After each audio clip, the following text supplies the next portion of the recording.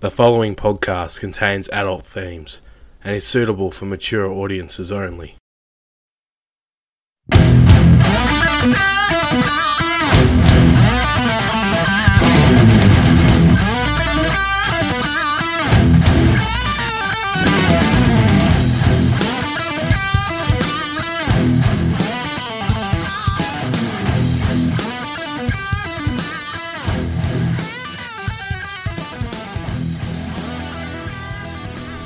Hello and welcome to Lyrics of Their Life, the podcast that talks about the extraordinary lives lived by those that wrote or performed the songs we know and love. I'm your host Adam Hampton, and in today's episode I'll be talking about Freddie Mercury and his legendary band, Queen. Freddie was one of the most captivating and entertaining frontmen the world has ever seen, while Queen as a band were a quartet of creative musical masterpieces and epic songwriters who were once the biggest band in the world of rock music. They paved the way for countless musicians to follow in their footsteps and connected with audiences all over the world. From Freddie's childhood days to the heights of his career and the eventual death of a legend, this is the story of Freddie Mercury. This is Lyrics of Their Life.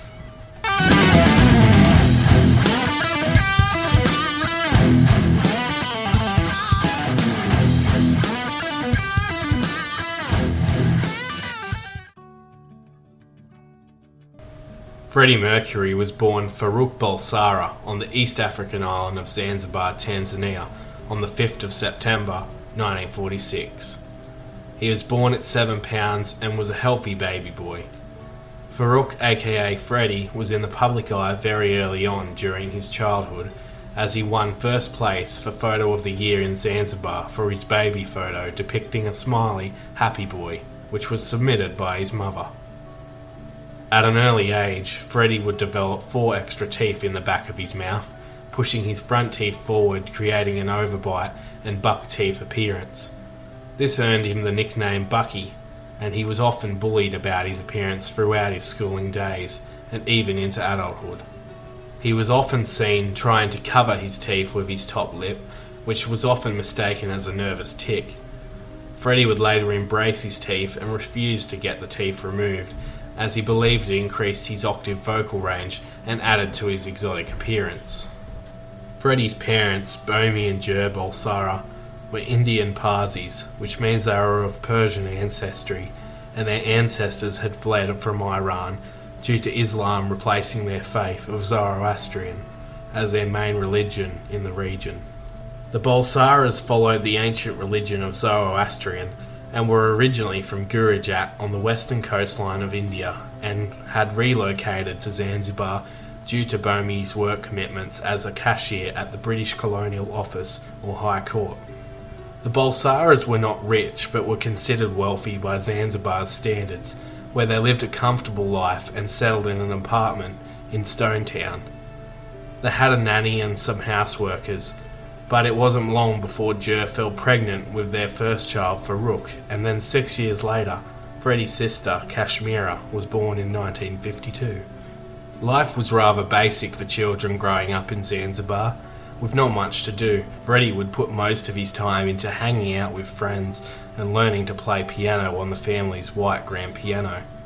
He was encouraged by his parents to engage in sports, music and art, although education was extremely important to the Bulsaras. Due to religious beliefs, Freddie's father was concerned about Freddie going down the musical path, although he would not stand in his way. Freddie loved music and would often listen to a range of cultured music such as Indian, African and westernized English music. He would sing at functions and parties whether asked to or not, as he loved putting smiles on people's faces when he sung. Freddie was a super fan of Jimi Hendrix and looked up to the guitar hero and rock superstar as his idol. He loved fashion from an early age, and Hendrix's groundbreaking style and success despite being an outsider inspired Freddie to follow in his footsteps. Freddie would often browse fashion magazines as a child and dreamed of seeing the world. In 1955, this dream would soon become reality as Freddie's father, Bomi, came up with the funds to send Freddie to a boarding school in India. At just 8 years old, Freddie was given a major responsibility as he was sent by boat travelling 3,000 miles solo to India from Zanzibar. When he docked, he would then board a train followed by a number of buses to reach his destination at St. Peter's boarding school in Bombay, which is now known as Mumbai. The journey took a lengthy 60 days, a massive feat for someone so young and far away from his family. On the 14th of February 1955, Freddie began his education at the St. Peter's Boys' School. Freddie excelled at sports, art and music during his schooling days.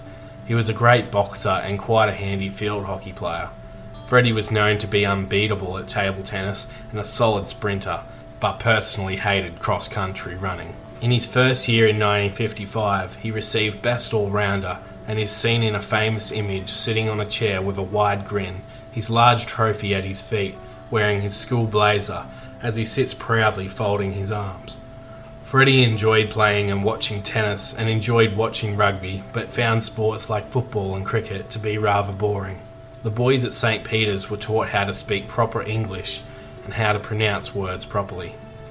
This led Freddie to develop a posh British accent.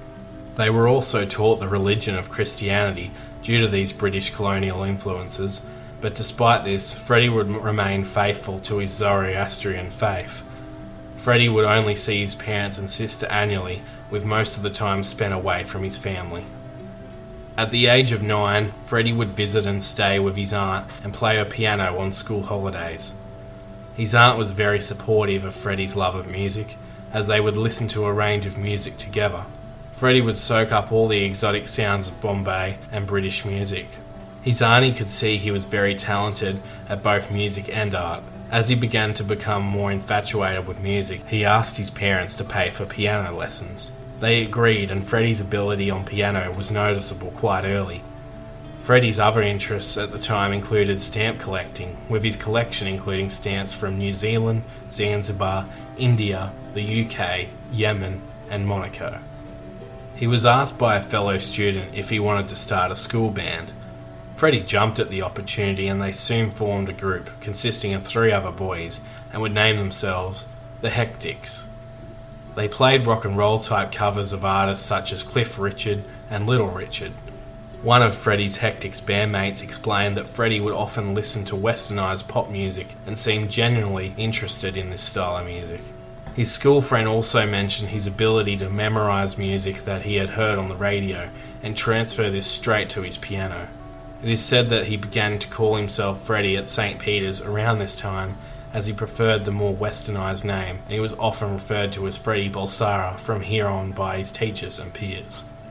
Freddie played piano and sung vocals for the Hectics, performing for the local boarding school, and the local schoolgirls were also allowed to attend. Despite being a great pianist at such a young age, he would doubt his ability tremendously throughout his career. While playing with the Hectics, Freddie's first childhood romance blossomed with Guitar Choksky, a female fan of the Hectics who would show up to all of his shows. Evidence also suggests Freddie performed in several school plays in 1958, often playing female character roles, while Freddie would later state that much experimentation with his sexuality started while attending the all-boys school at St. Peter's. After 8 years of study, Freddie failed his Year 10 exams, which ended his time at St. Peter's, forcing him to leave at the start of 1963 at the age of 17. Freddie would briefly attend another school in Mumbai called St. Mary's before returning to his parents in Zanzibar due to political unrest in the country. In 1964, just a year later, Freddie and his family were forced to flee from Zanzibar to their mother country England due to a violent and bloody revolution, killing many Arabs and Indians who had been residing there. The Balsaras were lucky to escape, but would give up their wealth and comfort for working class England. The Balsaras moved to 22 Gladstone Avenue, Feltham in Middlesex, England. The family took a step back in living standards compared to life in Zanzibar. Despite settling in the suburbs, Freddie was excited for this new adventure and quickly embraced the 60s hippie lifestyle and revolution. While Freddie began to experience the wonders of his new home, his parents didn't adapt as well to the hippie lifestyle, instead choosing to stick to their Zoroastrian and Parsi roots. They wanted Freddie to study to become a lawyer or an accountant, but Freddie wanted to be a star. Freddie's parents would often wonder why Freddie wanted to be different and became conflicted with some of his lifestyle choices at the time. When Freddie began experimenting with outrageous fashion, he revealed that his parents were embarrassed and shocked by his choices, as he was quoted as saying, "I used to go home periodically and turn up in these outrageous clothes, with my fingernails painted black, and at the time my mother used to freak out. They used to say, 'My God, don't let the neighbours see you. Come in here quick, use the back door.'" His parents were quiet and reserved people, and they didn't understand the culture and experimentation at the time. It was a time of revolution and change in the UK, and Freddie would lap up the music and fashion scenes. He often stood out with his short, slick-back, greased hair and changed his appearance soon after as a means to fit in. Shortly after growing his hair long like those his age and changing his clothing style, Freddie would be sent straight to work packing crates at North Feltham Trading Estate and soon working at Heathrow Airport as a baggage handler. But these were hard times for immigrants, especially of Indian backgrounds, as racism and distrust swept through the local area due to an influx of Indian immigrants at the time. Protests were held in order to stop letting fleeing families into the country, saying that they were spoiling the country despite taking jobs that others didn't want to do anyhow. As Freddie had not completed his Year 10 exams, he had no academic qualifications. He was ineligible to apply for art school. In 1964, an 18-year-old Freddie enrolled and began studying at Isleworth Polytechnic to further his higher education skills, leaving just 2 years later in 1966 with a top-level accreditation to his name. He would then commence a graphic design course shortly after at the Ealing College of Art, the same college that future rock and roll stars Peter Townshend of The Who and Ronnie Wood of the Rolling Stones had been enrolled at just a few years prior to Freddie's arrival. Freddie became a great graphic artist, drawing amazing portraits of his music idols such as Jimi Hendrix and Paul McCartney. While attending college, Freddie was still living at home with his parents and had been writing songs of his own on pieces of paper that he would hide under his pillow, often reminding his mother Jer not to go throwing them out as they were important.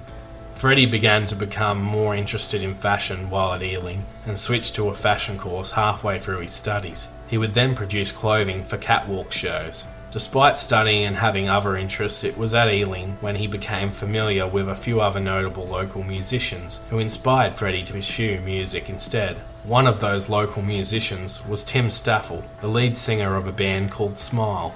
The two hit it off and soon became good friends. Freddie, Tim and several others would meet up at the men's toilets and harmonise and sing together, as the men's bathroom provided great acoustics and an echo effect that enhanced their voices. Between the years 1966 and 1970, Freddie performed with a number of bands, including a band from Liverpool called Ibex, where he performed as their lead singer. Former bandmates described Freddie as a very shaky singer at the time, and the band didn't think he suited their style. Freddie honed his stage persona while with Ibex, as he moved provocatively and camp-like with his various hand gestures, pouts, poses and struts. He was unique, and when he was on stage, the shy and quiet side turned into an eccentric performer who demanded the attention of the audience. At one performance, Freddie began swinging the mic stand around, which resulted in the bottom end falling out. He quickly tried to reconnect it, but he was struggling, so instead of stopping the song, he embraced it and turned it into part of his performance. The equipment was made from cheap material as the band was quite poor. The crowd reacted positively, so he decided to perform from here on out with the half mic stand and microphone, creating an iconic look that would last for his whole career. On the band's first night of performing live, they met the rest of the band Smile, which included Freddie's Ealing College mate Tim Staffel, guitarist Brian May, and drummer Roger Taylor. Freddie had already been introduced to the band by friend and Smile keyboard player Chris Smith, and had attended Smile shows regularly after this, taking a keen interest in the band. He would show up enthusiastically to performances, often going backstage and critiquing the band after the show and offering them advice on how they could improve their music and fashion sense. Freddie's friendship with Tim brought him even closer to the band, and Freddie would even become well known to Brian and Roger over time. Freddie's band Ibex would soon change their name to Wreckage, but failed to break into the mainstream, so Freddie decided to move on to a new band named Sour Milk Sea, based out of Oxford. The band was only a short-lived project, which led to Freddie looking for a new band to front. Smile happened to be on the lookout for a new lead singer after Tim Staffel decided to leave the band to take up an opportunity with another hopeful British band called Humpy Bong, led by former Bee Gees drummer Colin Peterson. Staffel was attracted to the offer as they had recently performed on the British music TV show Top of the Pops, and his own band Smile was struggling playing gigs at pubs and clubs and never seeming to get anywhere. Freddie, being a super fan of Smile and knowing all the songs, threw his hat in the ring, jumping at the opportunity, and offered to become the new lead singer. Brian and Roger weren't so convinced at the time that Freddie was a good technical singer, as he was still developing his style and control over his voice, but they were impressed by his showmanship and ability to engage the crowd. After much discussion between the two, they decided to allow Freddie to join the band. Brian May was born on the 19th of July 1947. At the time he was an intelligent, frizzy, curly, dark-haired young man in his early 20s and was raised in Hampton, Middlesex. He studied physics as an undergraduate at Imperial College in London, but was also a keen astronomer. After graduating with a Bachelor of Science degree, he studied a PhD in astronomy, completing this much later in life. At this time, he was a very keen musician and was a great guitarist. He would play a homemade red electric guitar called the Red Special that his dad built for him from scratch out of a 200-year-old mantelpiece. Brian was also a member of a five-piece band called 1984, which featured Tim Staffel as the lead singer. Together they decided to start Smile and posted up a flyer at the university looking for a drummer. They were joined by Roger Taylor, born on the 26th of July 1949. He was an outgoing, blonde, long-haired young man who was also in his teens. He was a machine on the drums and was known for wearing sunglasses 24/7. Roger also had a degree in biology and was a car enthusiast. Jamming for the first time in a small jazz room, Tim, Roger and Brian found that they had a great chemistry and similar style. They were joined by a fourth member, keyboard player Chris Smith, who attended Ealing with Freddie and Tim. Chris knew there was something special about Freddie and had noticed Freddie had a great talent as a vocalist and pianist. Freddie also knew this and had always felt like he was destined for greatness, as he would one day say to Chris, "I'm not going to be a pop star, I'm going to be a legend." Freddie was now driven to succeed as a musician, and in his spare time he would sell second-hand clothes and scarves at Kensington markets in London in order to support his musical ambitions. It was a famous hangout for hippies full of bright and colourful stalls. Friends of Freddie believe it was around this time that he found his flamboyant personality and would often refer to people as darling. Those close to Freddie described him as a reserved and shy person behind closed doors, but outspoken and showy in public. He loved to smoke cigarettes, and his drink of choice would be vodka. Freddie began to develop his own sense of style, wearing feminine attire regularly and painting his nails. On occasions, Roger would assist Freddie with the stall, along with a friend of Brian's and Freddie's future girlfriend, Mary Austin. In 1969, Freddie completed his Ealing College degree, but was more focused than ever to pursue his musical passion. In 1970, Freddie, aged 24, began a relationship with the beautiful Mary Austin, aged 19, where the two fell deeply in love with one another. Mary was said to be working in a music store and a clothing store called Bieber at the time. They met through Freddie's bandmate Brian May, who had met her at a college concert. They got chatting as she was sitting behind him, and the two went on a date together. They realised after just the one date that they would be better off as friends, and Mary would continue to form part of the band's entourage.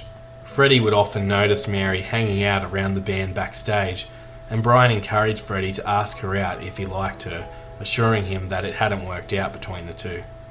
It took Freddie 5 to 6 months before he gained enough courage to ask her out, and when he finally did, she happily agreed to date him.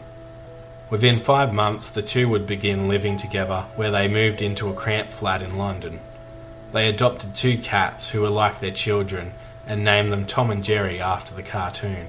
This started Freddie's love and obsession for his cats, who would get him through some tough times. Freddie and Mary's relationship was always loving, and the two were always gentle and kind to one another. Mary would look after Freddie almost like his carer at times, and is believed to have helped him financially in the early stage of his career when he joined Smile due to his fashion store struggling to sell much at all. Freddie had previously had girlfriends in the past, but none of them compared to Mary. She would now accompany Freddie as his girlfriend to his Smile gigs and continue to help out at his stall in Kensington Market. Freddie and Smile would travel to nightclubs and universities, playing for small audiences across London and other surrounding areas. Freddie's first performance with Smile was on the 27th of June 1970 at a small hall. Those attending were blown away by the stage presence of Freddie and how he would work the crowd as if he was performing to thousands. This made them stand out over other bands at the time and paved the way for their success to come. In 1970, the band began to search for a bass player and went through Mike Gross, Barry Mitchell and Doug Bogey before they found the perfect bassist in 1971. Smile were finally joined by a bass guitarist, John Deacon. John was a long brown-haired 20-year-old born on the 19th of August 1951 and was quiet and reserved. He instantly gelled with the band musically, although he would later reveal that it took him around 3 years to feel part of the band. He also had a degree in electronics. Smile would soon move to release keyboard player Chris Smith and decided they needed a fresh name and look, so Freddie came up with the band name Queen. Freddie is quoted as saying, "It's very regal, obviously, and it sounds splendid. It's a strong name, very universal and immediate. I was certainly aware of the gay connotations, but that was just one facet of it." After picking a strong and outlandish name for the band, Freddie, having previously studied graphic design, came up with the concept for their logo, known as the Queen's Crest, which resembles a majestic royal coat of arms. The Queen's Crest encompasses the zodiac signs of the 4 band members: 2 lions for Deacon and Taylor representing Leo, a crab for May representing Cancer, and 2 fairies for Mercury representing Virgo. The lion grips to the letter Q, the crab rests atop the letter with the flames rising above, and the fairies are each hiding below a lion. A crown is shown inside the Q, and the whole logo is overshadowed by a giant phoenix. The logo would also feature on Roger's drum kit. With the new logo and name in place, Freddie and the members of Queen set off to capture the world's attention. The band began recording demos at Delane Lee Studios in London, looking to be signed by a record label, and are said to have knocked back their first offer by Chrysalis Records, as the offer was too low, knowing that they were worth more despite being unproven. It was at Delane Lee Studios where they were noticed by producers John Anthony and Roy Thomas Baker. After impressing the 2 producers, they were referred to Trident Studios, owned by the Sheffield brothers Norman and Barry. Norman invited Queen to record at Trident Studios and would sign a contract to act as their manager until they could find a record deal. Queen's influences would filter into the band's early styles, with the 4 members all bringing their different interests and favourites to the table to develop their sound. These influences are said to be the Beatles, Led Zeppelin, Cream, The Kinks, The Who, Black Sabbath, Pink Floyd, Genesis and Yes. While Freddie's major influences included Aretha Franklin, Jimi Hendrix, Robert Plant, Elvis Presley, David Bowie and John Lennon. Freddie thought very highly of John Lennon and his creativity and drew inspiration throughout his career from the Beatles' White Album in relation to building and producing effects in songs. The influence of the Beatles would be evident on Queen's first 2 albums, while Freddie's flamboyant stage persona draws similarities to Robert Plant from Led Zeppelin and his fashion sense from both Jimi Hendrix and Plant. In 1972, the band began work on their first studio album, and due to the studio's popularity, paying artists would have priority bookings. This meant that Queen would have to record in the studio's downtime late of an evening or early morning in unwanted time slots. Some of these high-priority artists included Elton John and the Beatles. Despite this, they were given free access to everything within the recording studio, including high-quality equipment, allowing them to experiment. Upon completing their first demo tape, John Anthony and Roy Thomas Baker decided their 5 demos weren't good enough and needed to be re-recorded. This angered the band and Mercury, as they believed they were as polished as they could be, but they were forced to cooperate and attempted to record the songs again. After several frustrating attempts and Mercury becoming angered and unhappy with the sound of the songs, sound engineer Mike Stone stepped in and asked them to record just one more time. Luckily this paid off, and Queen would then sign to Trident and EMI Records during 1973. Satisfied with the finished product, after completing some more tracks for their first album, Queen released their debut self-titled album Queen on the 13th of July 1973.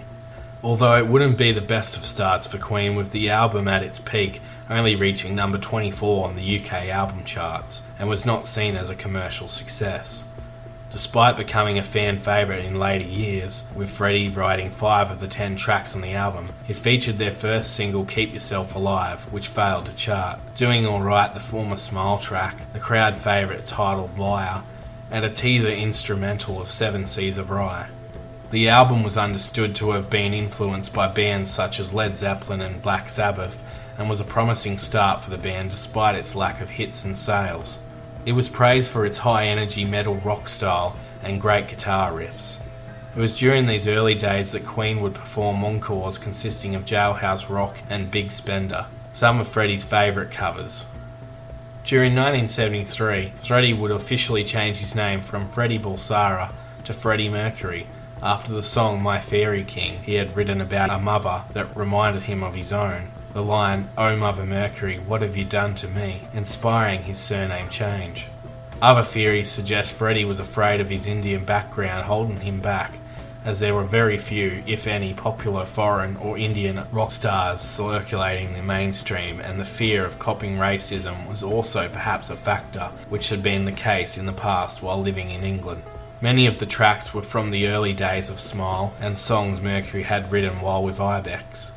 To this day, Queen's debut album would go on to sell 3.1 million copies worldwide. It was in 1973 that Freddie and Mary would relocate to 100 Holland Road in London. It was here where Freddie would propose to Mary. He handed Mary a large box. Inside was a smaller box, followed by a smaller box, and so on until she found a beautiful jade ring inside.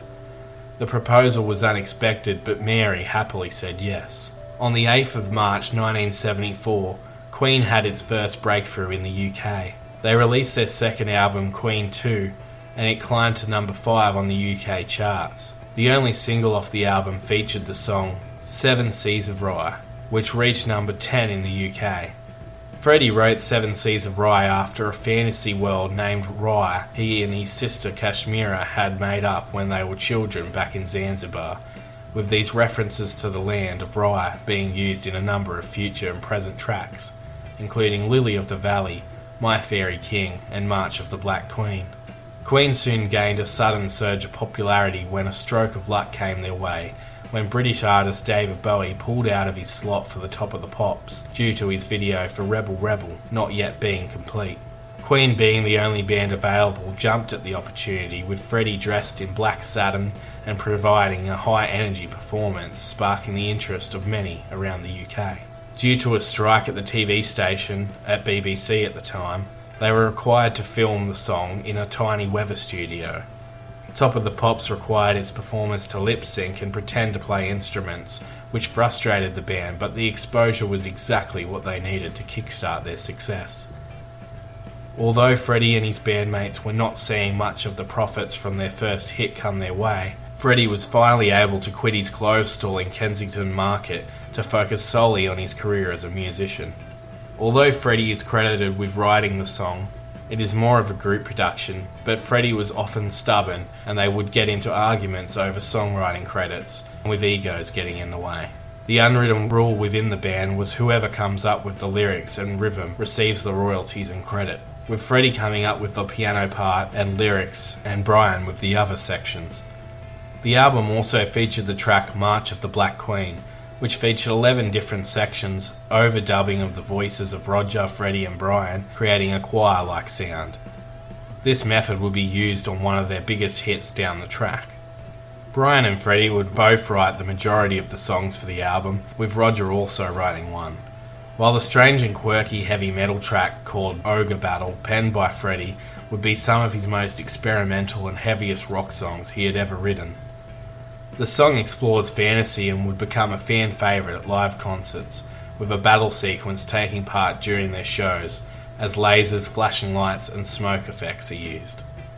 A similar track about fantasy was written by Brian May titled White Queen, As It Began, which tells the tale of a medieval journey to visit the White Queen. Much of Queen's early work would involve telling the stories of fantasy, before becoming more deeper and taken from real-life experiences on their future albums. Despite the success of their single, the album received mixed reviews, with critics such as Rolling Stone magazine awarding it only 2.5 stars out of 5. Some pointed out their excellent writing ability and unique sound, but overall it lacked major hits.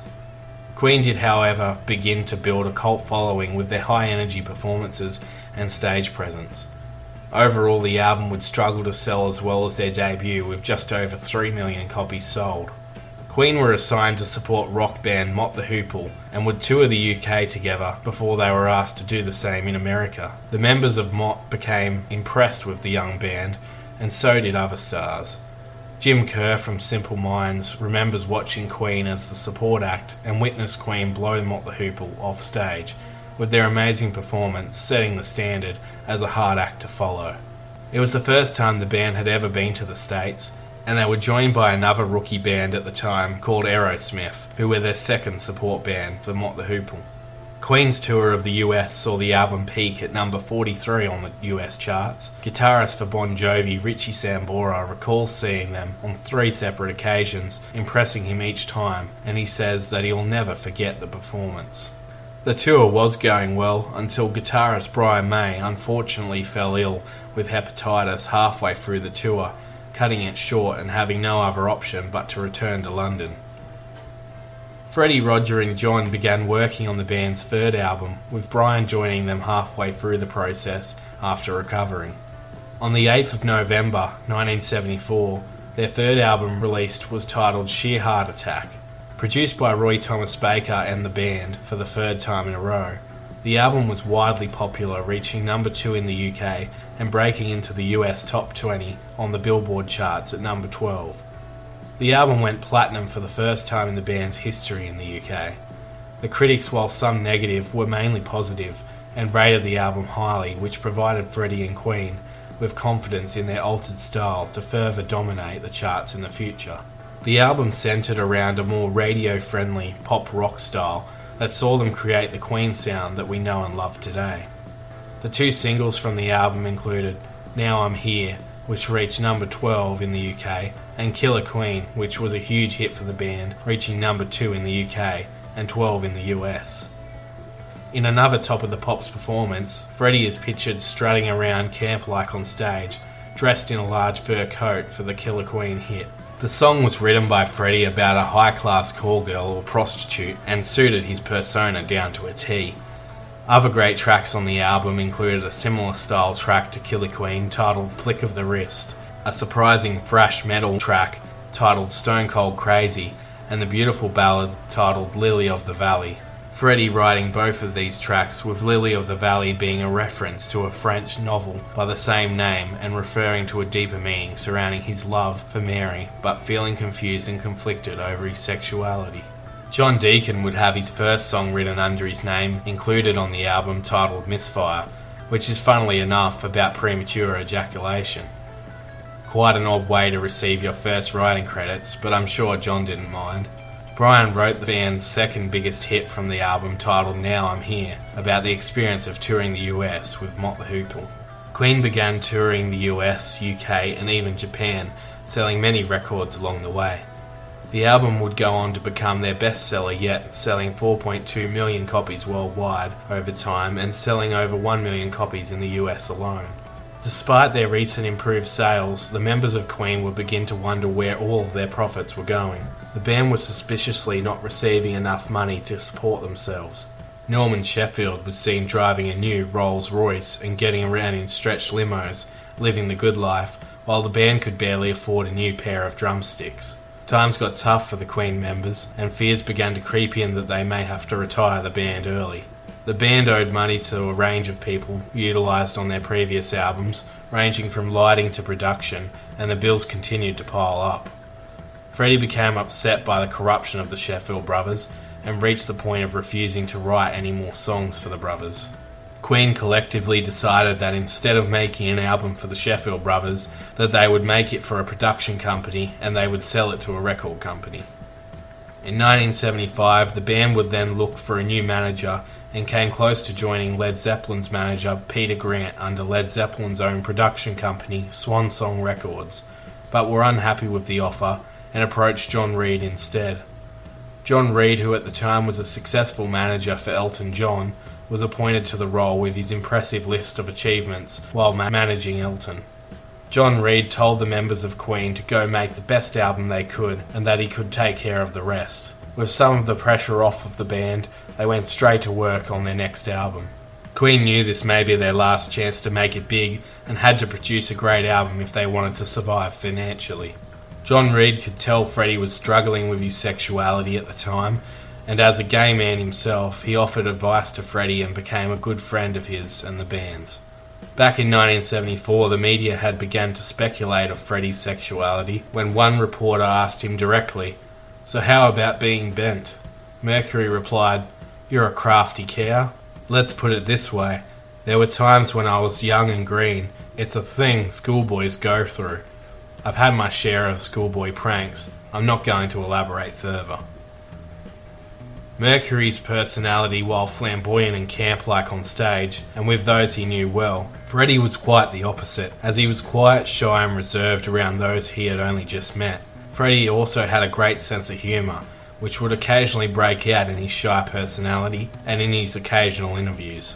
He was a man of very few interviews, and preferred the company of his cats more so than people.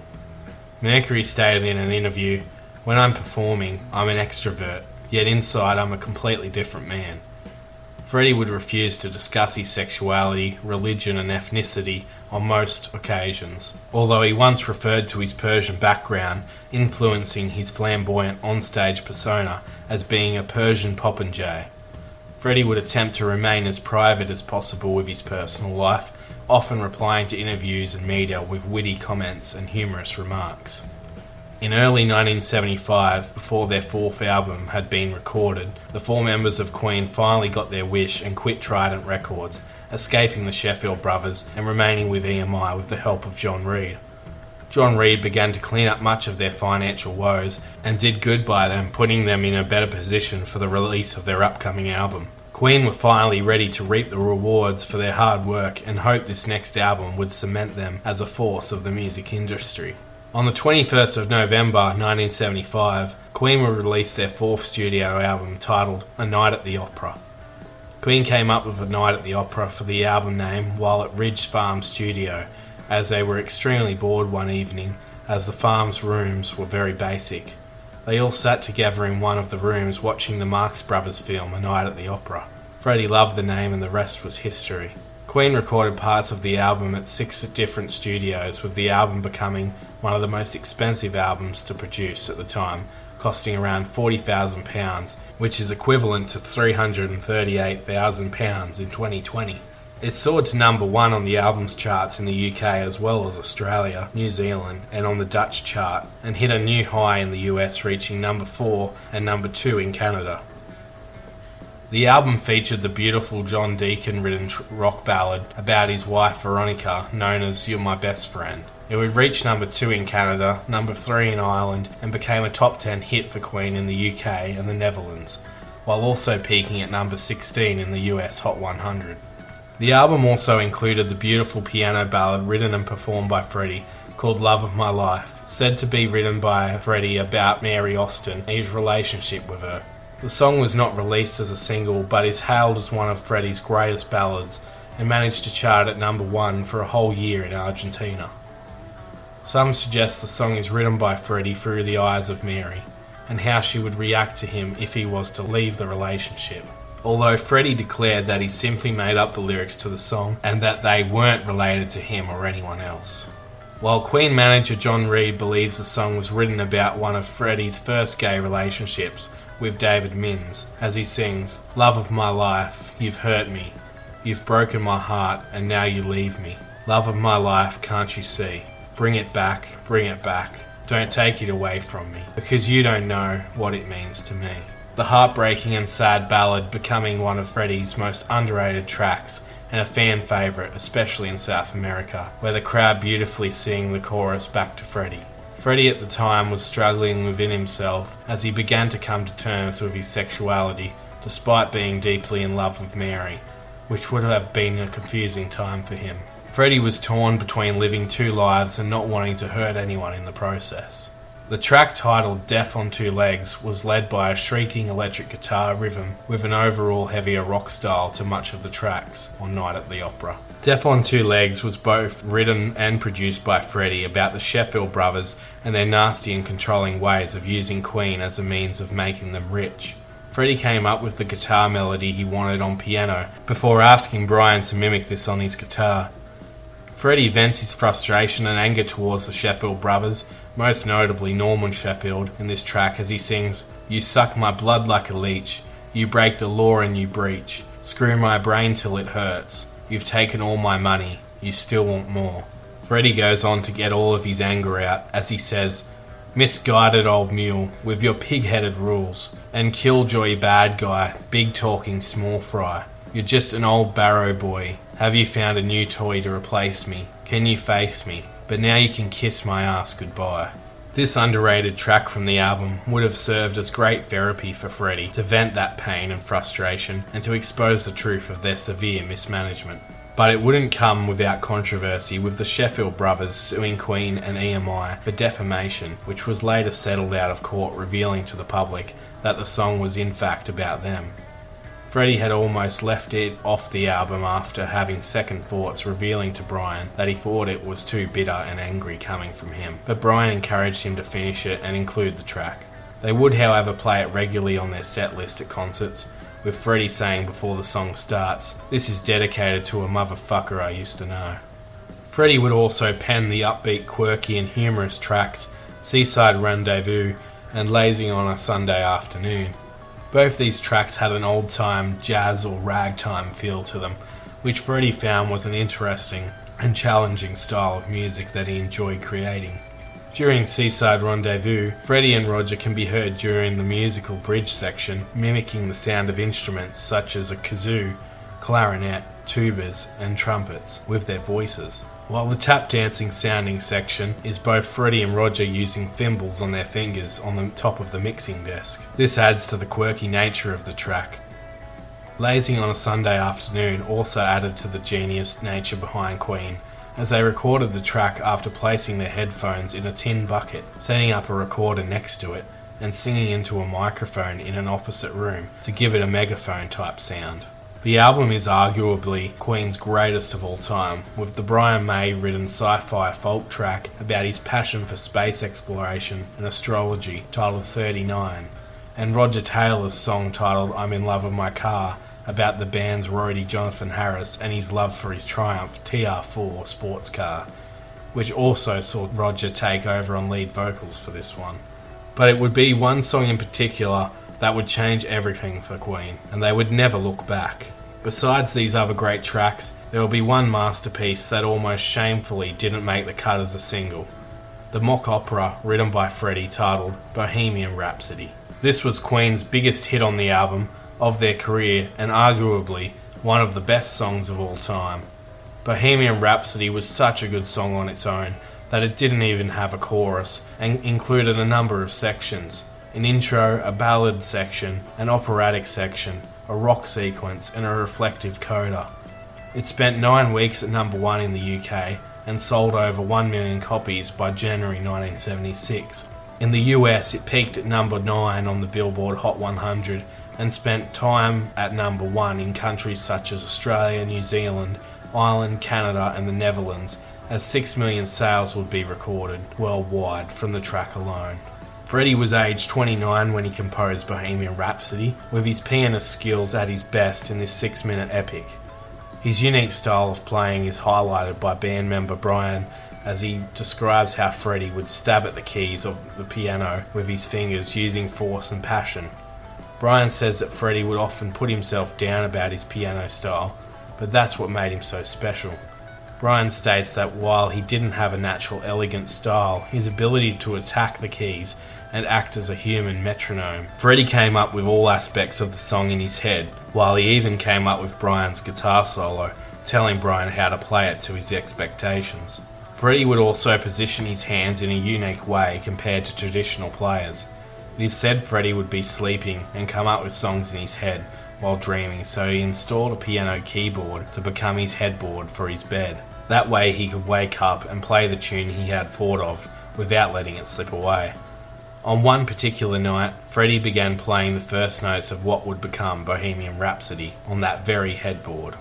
Freddie was double jointed in his wrists, which allowed him to memorise the keys without looking at them and play backwards behind his head while lying in bed. He would later put lyrics to the tune and wrote the harmonies on the back of a telephone directory. He had all harmonies for the different sections in his head, just like the instrumental sections. In order to get the rest of the album recorded, Freddie suggested the band record the album away from all the pressures of London and travel to Rockfield Studios in South Wales to record the backing vocals. The studio was located on a farm and had simple boarding options for the band. Later on, Queen would finish the album at Ridge Farm Studio, located in a small village of Rusper in the English countryside. Surrounded by woodlands and gardens, the band would record in the old medieval farmhouse.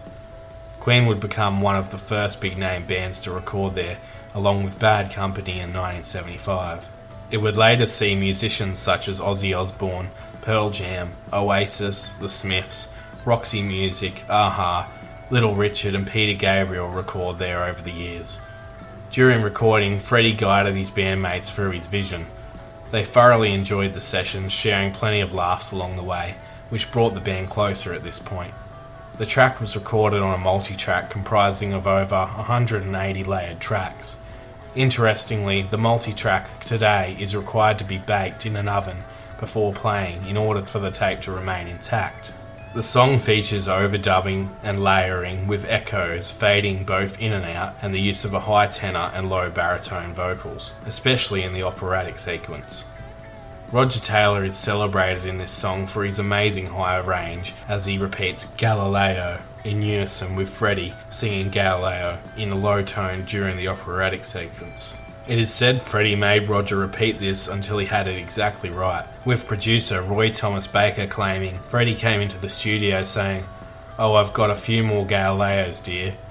With John opting out of vocal responsibilities, the other three would record multiple high and low vocals of the backing vocals and overlay them to make it sound like a choir of people were singing. This was especially in the operatic section. Their three voices worked exceptionally well together, Freddie with his low and wide vocal range, Roger singing high, and Brian sitting in between. Queen began recording a backing track on piano, drums and bass guitar, adding lead guitar later.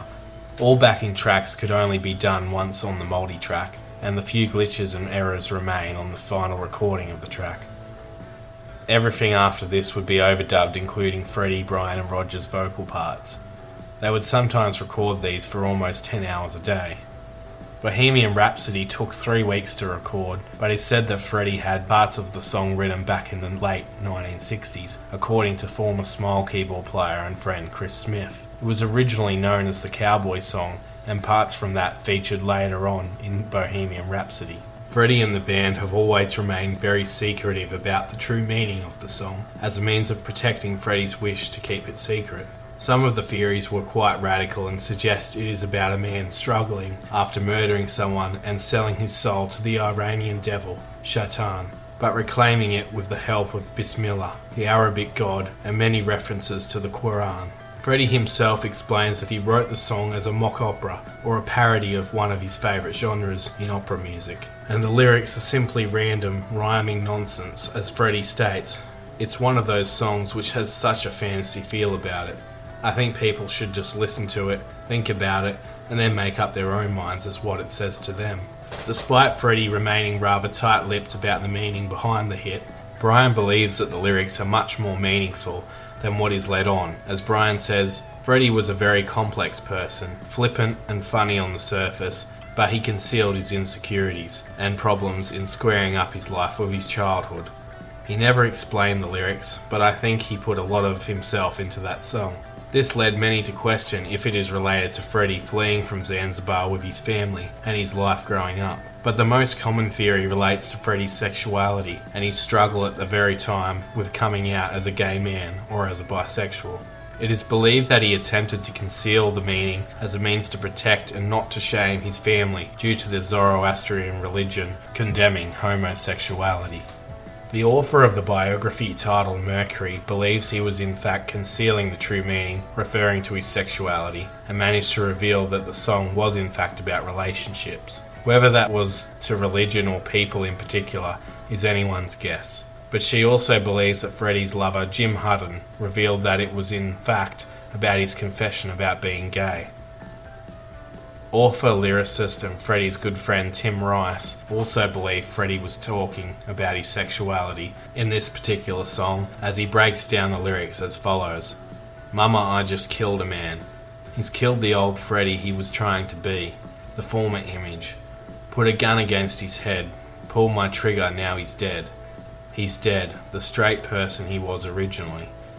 He's destroyed the man he was trying to be, and now this is him trying to live with the new Freddie. I see a little silhouette of a man. That's him still being haunted by what he's done and what he is." Without a doubt, it does appear more than likely that Bohemian Rhapsody was in fact referring to his inner battle with coming out as a gay man. But like Freddie and his Queen bandmates have stated, the song was intended for their listeners to make up their own minds and relate to the song in their own way. Bohemian Rhapsody initially struggled to take off as their record label, EMI, pushed for You're My Best Friend to be the lead single to promote the album instead. EMI initially thought Bohemian Rhapsody was a joke and would never sell, as the song was far too strange and long at 6 minutes. It was played for other musicians who also said the song would never be a hit or be played on radio. This included Elton John, as he said to his manager John Reid, who had brought it to him for his opinion, "Are you fucking mad? You'll never get that on radio, and it will never sell." John Reid continued to push the song as the lead single for Queen, but became frustrated and offered the band to cut the track short by removing the operatic section. Freddie was sure it was a hit and wouldn't take no for an answer, so he and the band and producer Roy Thomas Baker bypassed the advice of their label and approached Capital Radio DJ Kenny Everett, a close friend of Freddie. They told him live on air that if they gave him a copy of the track, that he wasn't allowed to play it, as Kenny said, "I won't play it," as he winked back at them. Due to this cheeky agreement, Queen could not get into any dispute with their record label. Their plan had worked, and Kenny would be the first to play the song live on air after it was rejected by every other radio station. Kenny began by playing snippets of the track, teasing the audience into wanting more. After many requests to hear the full song, he played the full track over and over, a total of 14 times over 2 days. Kenny, like so many other listeners, were in love with the track, and its potential success was way too hard to ignore. This was the exposure that saw the track catapult its way into the history books. In the US, American DJ Paul Drew heard the English DJ play the track and requested a copy, which he played on American radio, which instantly became popular in the States. The track got passed around to different stations around the UK and the world, and soon it was being played everywhere, with EMI having no choice but to make the song the lead single. It was officially released on the 31st of October 1975, alongside Roger Taylor's B-side, I'm in Love with My Car, after Roger had convinced Freddie to include, after apparently locking themselves in a closet together until Freddie gave in and allowed it to be the B-side. The song would be accompanied with a music video, which is one of the first of its kind. 7 years before the start of MTV, Bohemian Rhapsody is said to have made the music video concept popularised and was simply a masterstroke. Realising they needed a video for Top of the Pops, and sick of all the old lip-syncing videos that the Top of the Pops required, Queen decided to record their own promotional video for the single. That way they could continue touring while the video was played on the Top of the Pops. The music video was recorded off to the side of a stage at the rehearsal stage at ITV Studios. They stood on milk crates while placing a simple light over them, for most parts providing the notion that they were performing as a live band. Queen also used a range of simple camera lenses to provide them with a kaleidoscope effect during the video, and was not a costly production at all, costing them around £4,000 and taking just 3 to 4 hours to shoot. The video begins with the 4 band members' silhouettes singing like a choir, facing towards the camera with a dark smoky backdrop. Freddie at the front, Roger and John to the sides, and Brian towards the back. They sing, "Is this the real life? Is this just fantasy?" Caught in a landslide, no escape from reality. A piano begins to play and the lights shine onto the faces of Freddie and the band as they continue to sing before a reflective, beautiful and emotive piano sequence begins. Freddie is pictured sitting at a piano in a white satin outfit, singing and playing piano. That is until the rock sequence kicks in and Freddie and the band are seen rocking on stage. The success of the track with 6 million physical single sales and an album which sold over 11.4 million physical copies worldwide over time enabled Queen to repay all their debts and were now financially in the green. Bohemian Rhapsody would go on to become the third highest selling single of all time, while A Night at the Opera became Queen's highest selling studio album of their career. In modern times, Bohemian Rhapsody would sell 9 million digital copies, while the album itself would sell a further 2 million digital copies. The music video has now reached over 1 billion views on YouTube, and Bohemian Rhapsody as a single has been streamed over 1.2 billion times on Spotify, making it one of the greatest albums and singles of all time. From 1975 through to 1976, Queen toured to further promote the album and headlined in the US and Canada for the first time and travelled to Australia, Japan and the UK with a range of well-renowned acts featuring as their support acts such as Bob Seger, Cold Chisel, Foghat and Mr. Big. For Queen it was a great time in their career, with the four members getting along the best they ever had, despite the occasional over-dramatic spat from Freddie. Despite these good times, Freddie was dealing with a hard personal battle that he looked to share with a close friend. Freddie had a close relationship with DJ Kenny Everett, and Kenny is said to be one of the first that introduced him into the gay club scene. Kenny himself was a gay man, although the two were never lovers. They would confide in each other, and Kenny helped Freddie through these tough times dealing with his sexuality. Kenny attended many of Freddie's wild parties, and would remain close until a fallout much later in 1985. During 1976, off the back of Queen's most successful album to date, and after 6 years of being with Mary, Freddie had decided to be up front with Mary after years of hiding a big secret. Mary had suspected something was up with Freddie for some time, as he would regularly arrive home very late of an evening, with his excuse being he got caught up at the studio. Mary believed he must have been having an affair with another woman, but she also had her suspicions about his sexuality over time, but personally didn't want to believe it. Freddie, for the last 2 years of their relationship, began avoiding certain situations and became increasingly uncomfortable about something, which became increasingly obvious to Mary. Previous talk of their marriage plans had also ceased, and Mary wondered if Freddie would call the engagement off. Mary and Freddie sat down and had a heartfelt conversation full of tears. Freddie struggled to confess to Mary on numerous occasions, but finally told her, "Mary, I'm bisexual."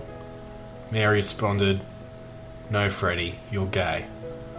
Freddie admitted he had been engaging in sexual relations with men, with one in particular being his boyfriend, David Minns. Despite Freddie being unfaithful, Mary was very understanding and sympathetic for what he had been going through and supported Freddie 100%. Freddie was instantly relieved when Mary had taken the news well, and he felt blessed to have a partner or friend as special as Mary. Their physical relationship had ended, but their friendship had not. The two would split up, but would both continue to be extremely close to one another. Mary continuing to be part of his friend circle and entourage, and going on tour with Queen regularly, like the old days. Mary was most obviously upset by the situation, but knew that there was nothing she could do, and had to let Freddie go. Mary was so supportive of Freddie that she would even attend gay nightclubs with him, throwing her full support behind him. Freddie purchased a nearby flat for Mary, as he was now quite wealthy from the success of A Night at the Opera. Freddie would regularly call Mary of an evening when he would get lonely, which he often did. Freddie hated being alone and would often go into a slight depression without having regular contact with others. He attempted to block this out with wild parties and adopting more and more cats to fill that hole. Freddie's sleep would suffer due to this, sleeping just 2 to 3 hours every night, and he would attempt to party and record and write music in order to block these feelings out. He would often suffer from nightmares when he did manage to get some sleep, and Mary would go on to have 2 serious relationships later on, marrying and divorcing Nick Holford before settling with Piers Cameron. She had 2 children and named Freddie godfather to her son Richard, with her second son Jamie being born after Freddie's eventual death. Freddie was particularly protective of Mary and would always be there when she had relationship troubles, just like Mary was there for him. When the pair separated, they would share custody of their 2 cats, Tom and Jerry. The 2 cats were like their children, and Freddie would often call Mary to speak to them and listen to their purrs and meows. This would also be the case when Freddie was on tour. He would call his house while touring and request his newly appointed assistant, Peter Freestone, to put the cats on. Almost 10 years later, Freddie would move into Garden Lodge in Kensington, assigning each of his 11 cats with their own bedroom. Their names included Dorothy, Tiffany, Tom, Jerry, Goliath, Delilah, Lily, Miko, Oscar and Romeo. The cats were a mix of adopted cats, strays and gifts from Mary and future partner Jim Hutton. Freddie would hang stockings at Christmas time for each of the cats and fill them with treats and toys. Freddie loved his cats dearly, and at times they were his best friends, supporting him through tough times in the absence of Mary and others. In 1976, Queen would go from strength to strength, with Freddie writing the band's next 2 hits, titled Somebody to Love and Good Old Fashioned Lover Boy, for the album named A Day at the Races. Named again after another of the Marx Brothers films, it was the band's first album to be produced by themselves, as Roy Thomas Baker did not feature on this album. A Day at the Races would feature as a companion album to A Night at the Opera, and would share common themes and sounds with a mix of ballads, rock and unique techniques. The album peaked at number 1 in the UK, Japan and the Netherlands, the top 5 in the US, Canada and Norway, and made it to number 8 in Australia, Austria and Sweden. The album was met harshly by critics compared to their previous album, due to the lack of Bohemian Rhapsody-like hits, which had set the bar extremely high. It was clear though that the press just didn't like Queen and tried to push their agenda. The lead single, however, was a great track titled Somebody to Love. The beautiful rock ballad drew similarities to Bohemian Rhapsody and incorporates amazing vocals performed by Freddie and overlaid vocals supplied by Roger and Brian to form a gospel choir effect, sounding as though about 100 people were singing.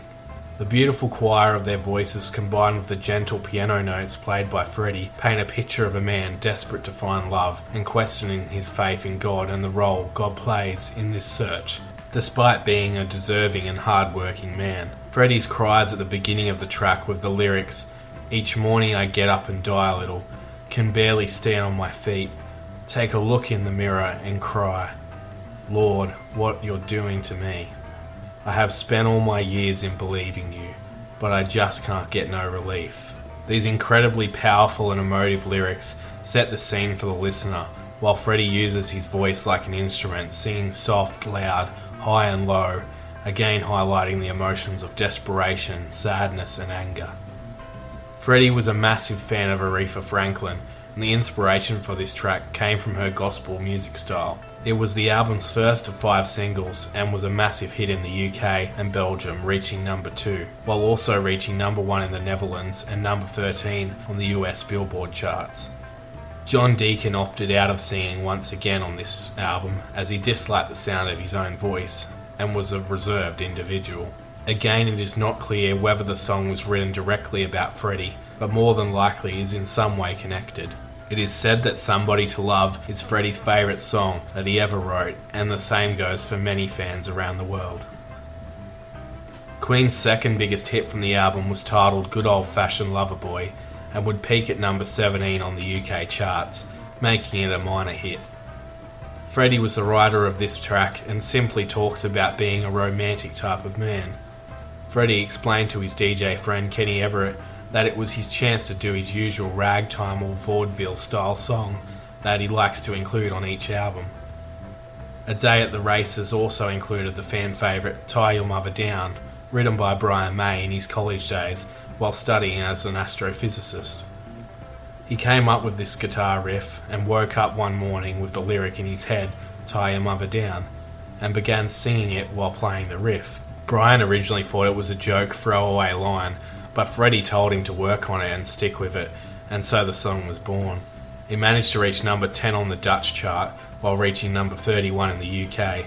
While the Freddie Mercury written track, The Millionaire Waltz, was written about their manager John Reid in a positive light, and about dragging them through some tough times. Brian, Freddie and John are the standouts in this track, as Brian produces a great waltzing classic Queen-style riff, John produces a great bass line, and Freddie's vocals and piano work are perfectly on point. The last of the Mercury-written tracks to be mentioned on this album is the beautiful piano ballad Take My Breath Away, which is written about his now former fiancée, Mary Austin. Freddie's melodies and harmonies are spine-tingling in this tribute to Mary, as Freddie sings, "I would surely die if you dismiss me from your love. You take my breath away, so please don't go. Don't leave me here all by myself. I get ever so lonely from time to time. I will find you anywhere you go. I'll be right behind you." Freddie goes on to say "I love you" towards the end of the song, as he expresses just how lost he is without her company and her love, and is slightly protective and possessive over her. It is a difficult time for Freddie, as he feels torn between being physically attracted to men but wanting the company of the woman who knows him best. Overall, the album was a success, but didn't reach the heights of their previous album. A Day at the Races would go on to sell around 5.4 million copies, with sales in the US of over 1.4 million copies.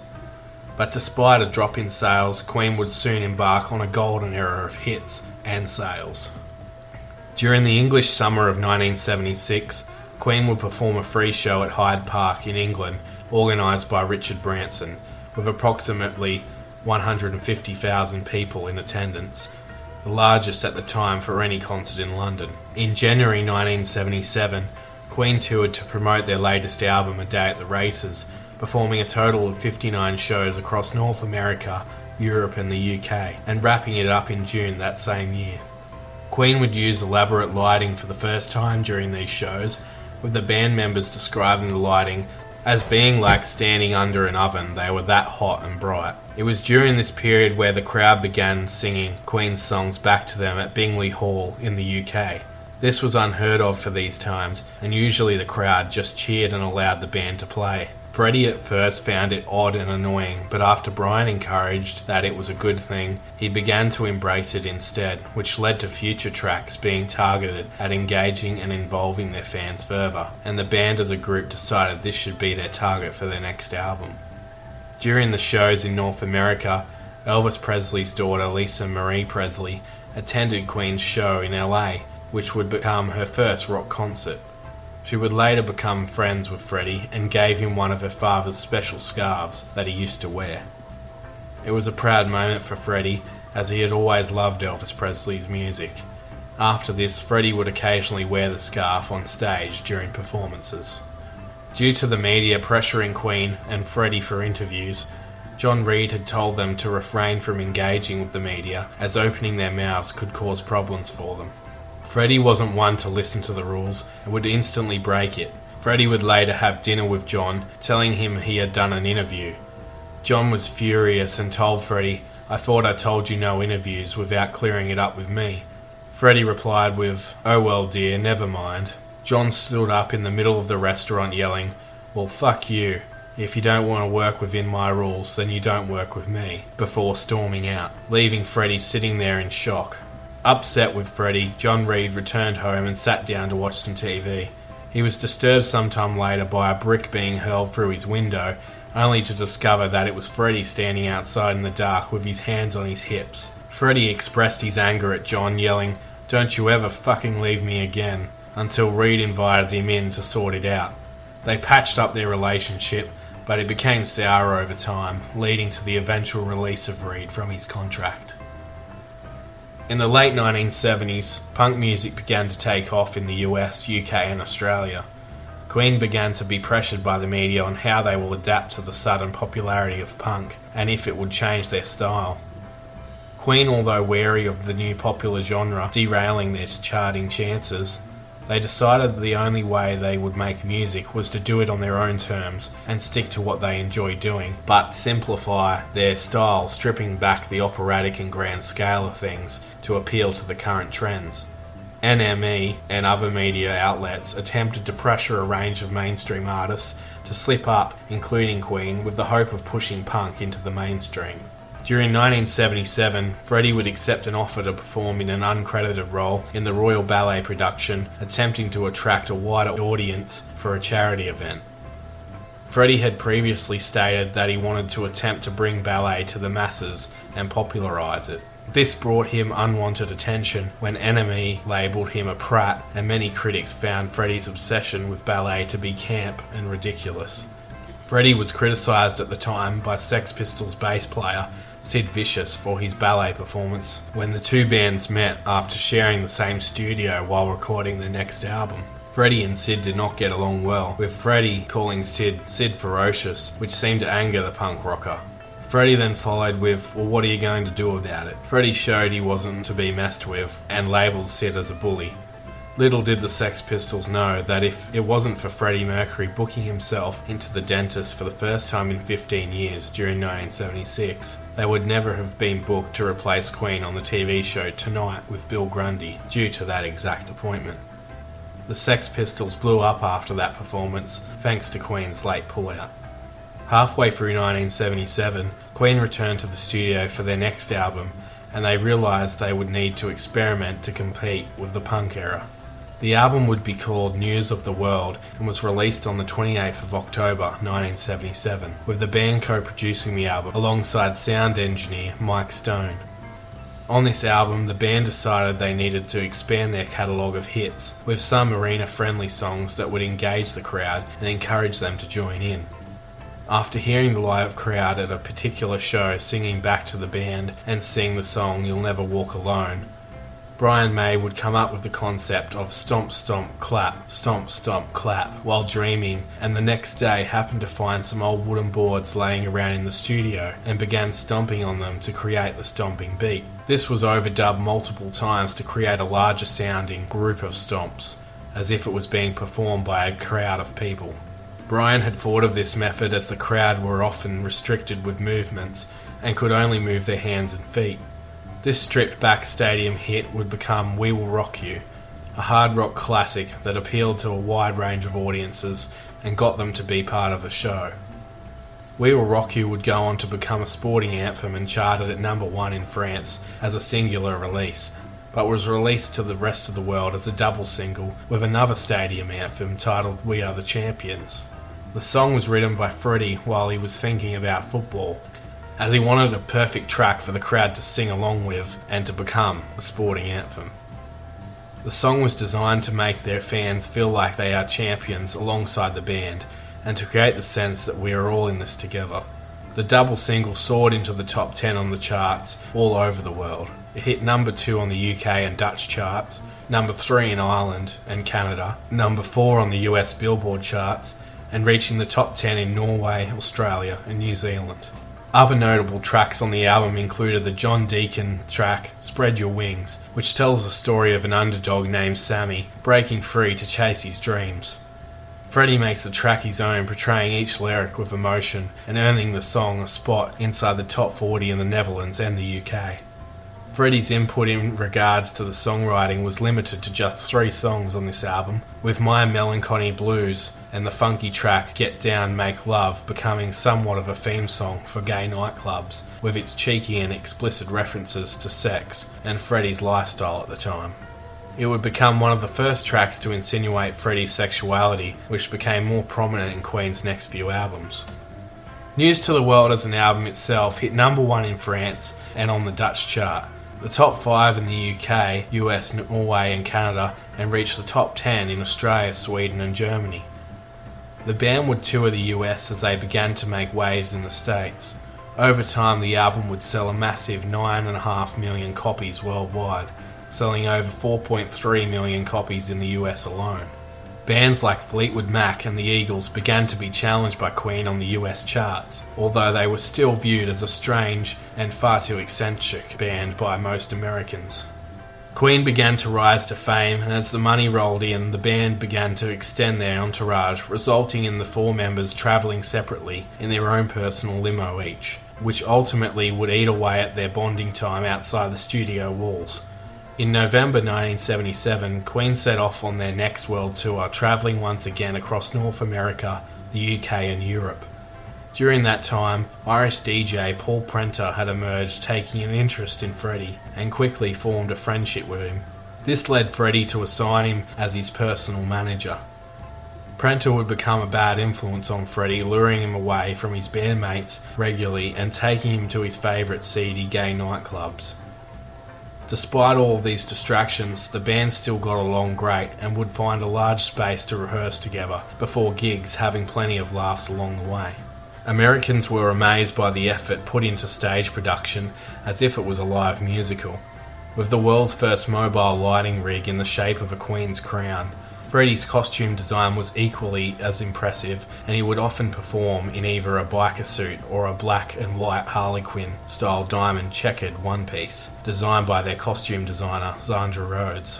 While on tour, Brian's father would attend a concert of his for the first time at Madison Square Garden. Brian's father had previously believed he had thrown his education away, but quickly changed his mind when he saw how good of a guitarist his son was at this particular show. Queen performed 46 shows in total from 1977 to May of 1978. Most of the shows went for 2 hours long, which would become their longest set list performed while on tour. In 1978, the band's next project was an album called Jazz. Queen decided to record the album in France due to the UK taxes on royalties being ridiculously expensive to record there. Former producer Roy Thomas Baker would also make a return to produce the album for Queen this time around, with the sounds of the French setting being very influential on the album. It peaked at number 2 on the UK chart, number 3 on the Dutch chart, number 5 in Germany, and reaching number 6 in the US, Sweden and Norway. Other noticeable cultural sounds included Freddie's Indian and Iranian Persian heritage.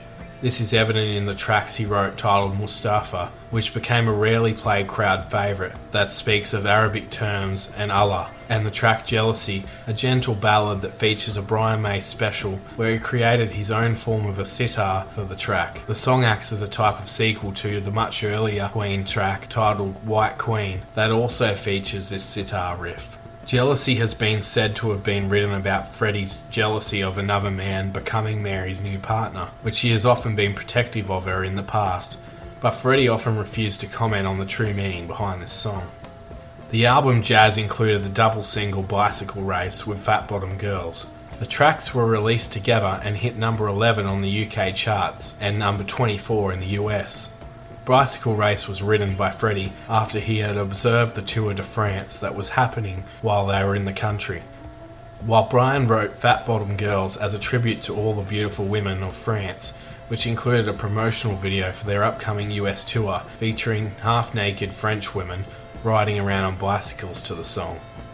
But the best track of the album was the single Don't Stop Me Now, which was yet another song Freddie had written. Don't Stop Me Now would reach number 9 on the UK charts, but only reached a poor 86 on the US charts. The song spoke about Freddie's happiness at the time with partying and clubbing, and simply just wanting to enjoy himself without others questioning or attempting to stop him. His bandmates weren't too keen about the song being heavily centred around Freddie's lifestyle choices at the time, but decided to leave it in. The album overall received mixed reviews and was criticised for objectifying women in relation to the song Fat Bottom Girls, and again saw a drop in sales with 5.8 million copies sold this time worldwide. The Jazz Tour became their longest tour yet, which included 79 live shows between 1978 and 1979. Part of the show included topless women riding bicycles on stage during Bicycle Race, which again attracted unwanted criticism. While every town that Queen played in would funnily enough sell out of bike bells so they could ring them during Queen's performance of Bicycle Race. During 1978, Queen would part ways with their manager John Reid, as Roger Bryan and John Deacon had already had enough of him by that point. Reid tended to favour Freddie compared to the others, and it tended to put a wedge between the band.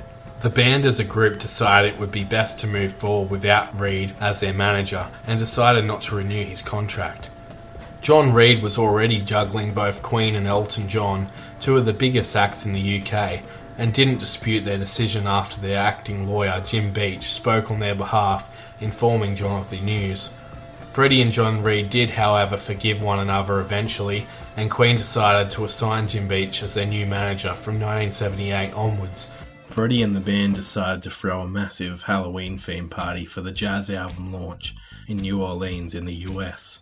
In attendance were a range of celebrities, transvestites, cross-dressers, strippers, while there were also nude waitresses, naked model wrestling, dwarves with cocaine trays strapped to their heads, snake charmers, the New Orleans band, and a large lady who was known for smoking cigars from her vagina. Freddie knew how to party and would become one of the most craziest party animals of all time. Roger describes one man's job in particular was to lie under cold cuts of meat, and when people came to grab their cold meat, he would jiggle all the meats as he was acting as a table. Freddie would throw parties every night if he could, and hosted many dress-up themes, including thieves, animals, ogres, and come as your favourite person. Freddie, of course, the only one at the party to come dressed as himself. One of Freddie's parties included his guests being flown to an island in Ibiza, which included flamenco dances and fireworks. He would often have pet names for each of his friends that attended his parties, calling Elton John Sharon, himself Melina, Rod Stewart Phyllis, Roger Taylor Liz, Brian May Maggie, and Mary Austin Steve. He just loved to be flamboyant and party, even on one occasion going clubbing with Princess Diana after dressing her up in disguise, in drag. Freddie began to really explore his sexuality around this time, and he would describe to his friends and bandmates all the antics he would get up to. He was fascinated by the gay nightlife of New York and began to become obsessed with clubbing. He explained that he was open to try just about anything and was only out to have some fun. With the album not becoming as big of a success as he initially thought, Queen had worked incredibly hard on the album and had perhaps burnt out a bit by the end of touring in August of 1979, almost a year later. As Freddie began to drift away from his bandmates and into the club scene with the aid of Paul Prenter, Freddie had not yet officially came out to the public and never really would, but those that knew him obviously knew.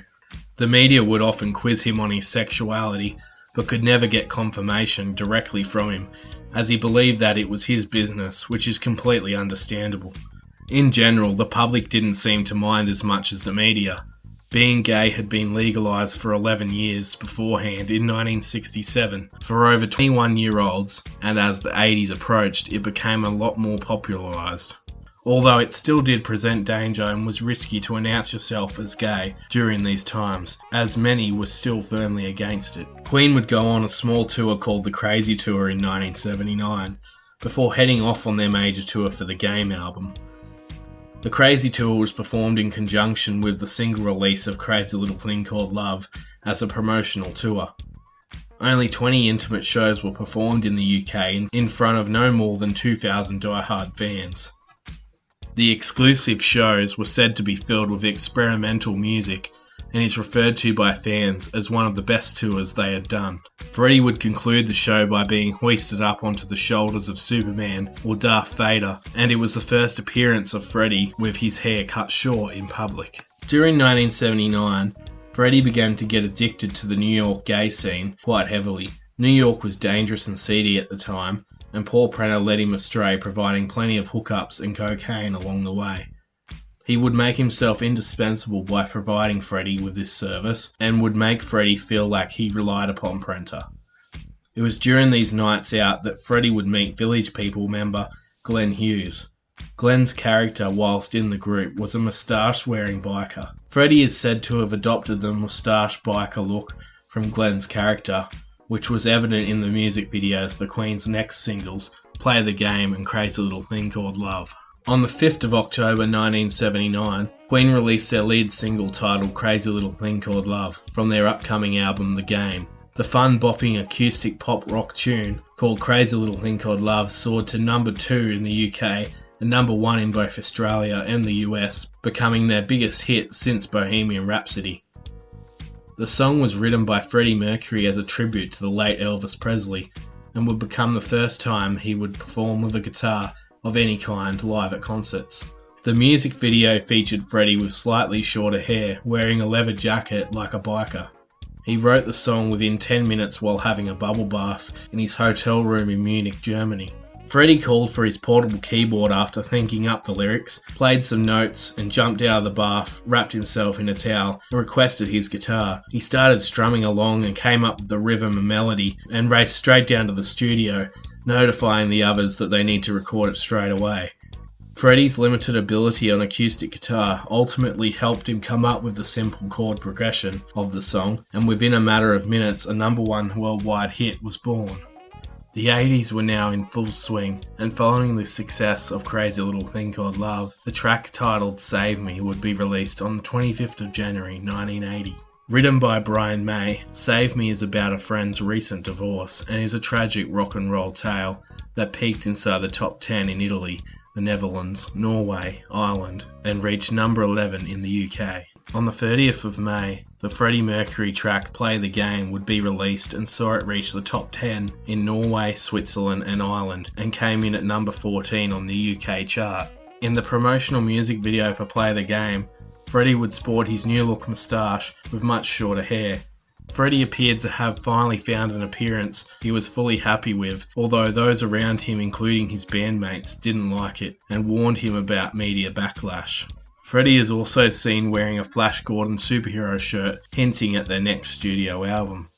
Freddie wrote the song about his breakup with his current boyfriend, Tony Baston, as the song talks about love being a game and warning people not to play with someone's love, especially when they are vulnerable and genuinely searching for love. As Freddie sings, "This is your life. Don't play hard to get. It's a free world. All you have to do is fall in love." Finally, on the 30th of June 1980, Queen would release their 8th studio album titled The Game. They again parted ways with Roy Thomas Baker as their producer in favour of Reinhold Mack, a German producer, where they recorded the album in Munich in Germany, with the hope of making further inroads in the American market.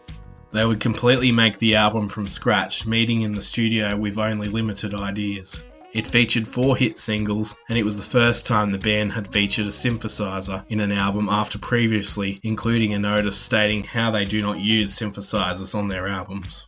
The album was both critically and commercially a success, and is referred to as one of their best album releases. It reached number 1 in the UK, Canada, Netherlands, and the US, and would remain the only album of Queen's to do so in the States. The album over time would sell 9.3 million copies worldwide, with Queen once again returning to form. The smash hit Another One Bites the Dust earned them a second number 1 in the US off the same album after being released in August 1980. Surprisingly, the song only reached number 7 in the UK, although the album was targeted at a more American-styled audience. It also managed to reach number 1 in Spain, Israel and Canada, and reached the top 5 in Australia, South Africa and New Zealand. The John Deacon-written masterpiece features an infectious and catchy bass line, and is known as one of the best bass guitar songs of all time, with its funky attitude-driven riff.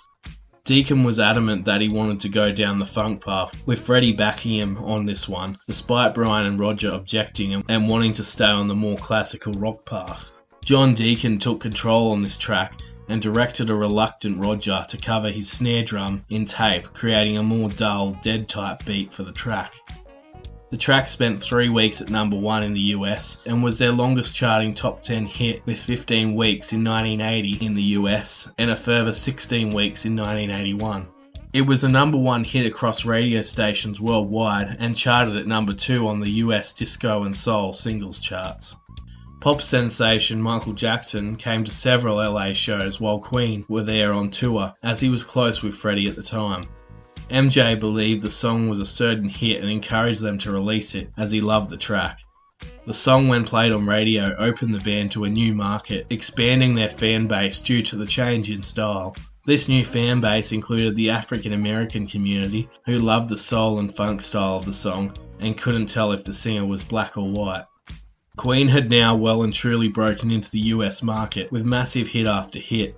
After mega hits such as Bohemian Rhapsody, We Will Rock You, We Are the Champions, Crazy Little Thing Called Love, and another one, Bites the Dust, it was just the beginning for Queen and Freddie, as they now had to develop a new style to compete well into the 80s, and the next decade would produce some of the craziest and most devastating moments of their careers yet.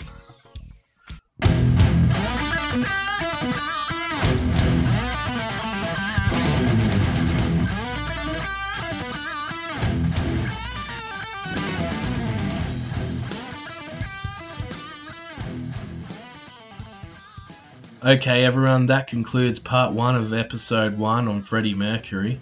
I hope you enjoyed this first half of the story and can join me next week for part 2 as we jump straight back into Freddie's life throughout the 80s, the death of a legend, and then wrap up his incredible story. Thank you to everyone that downloaded and tuned in for this episode. Don't forget to subscribe for our upcoming episodes and share and leave a positive review wherever you get your podcasts. If you enjoyed today's episode, you can also head to Patreon to sign up to one of 3 membership packages starting at just $1 a month. Once again, thanks everyone. I'm your host Adam Hampton, and this is Lyrics of Their Life.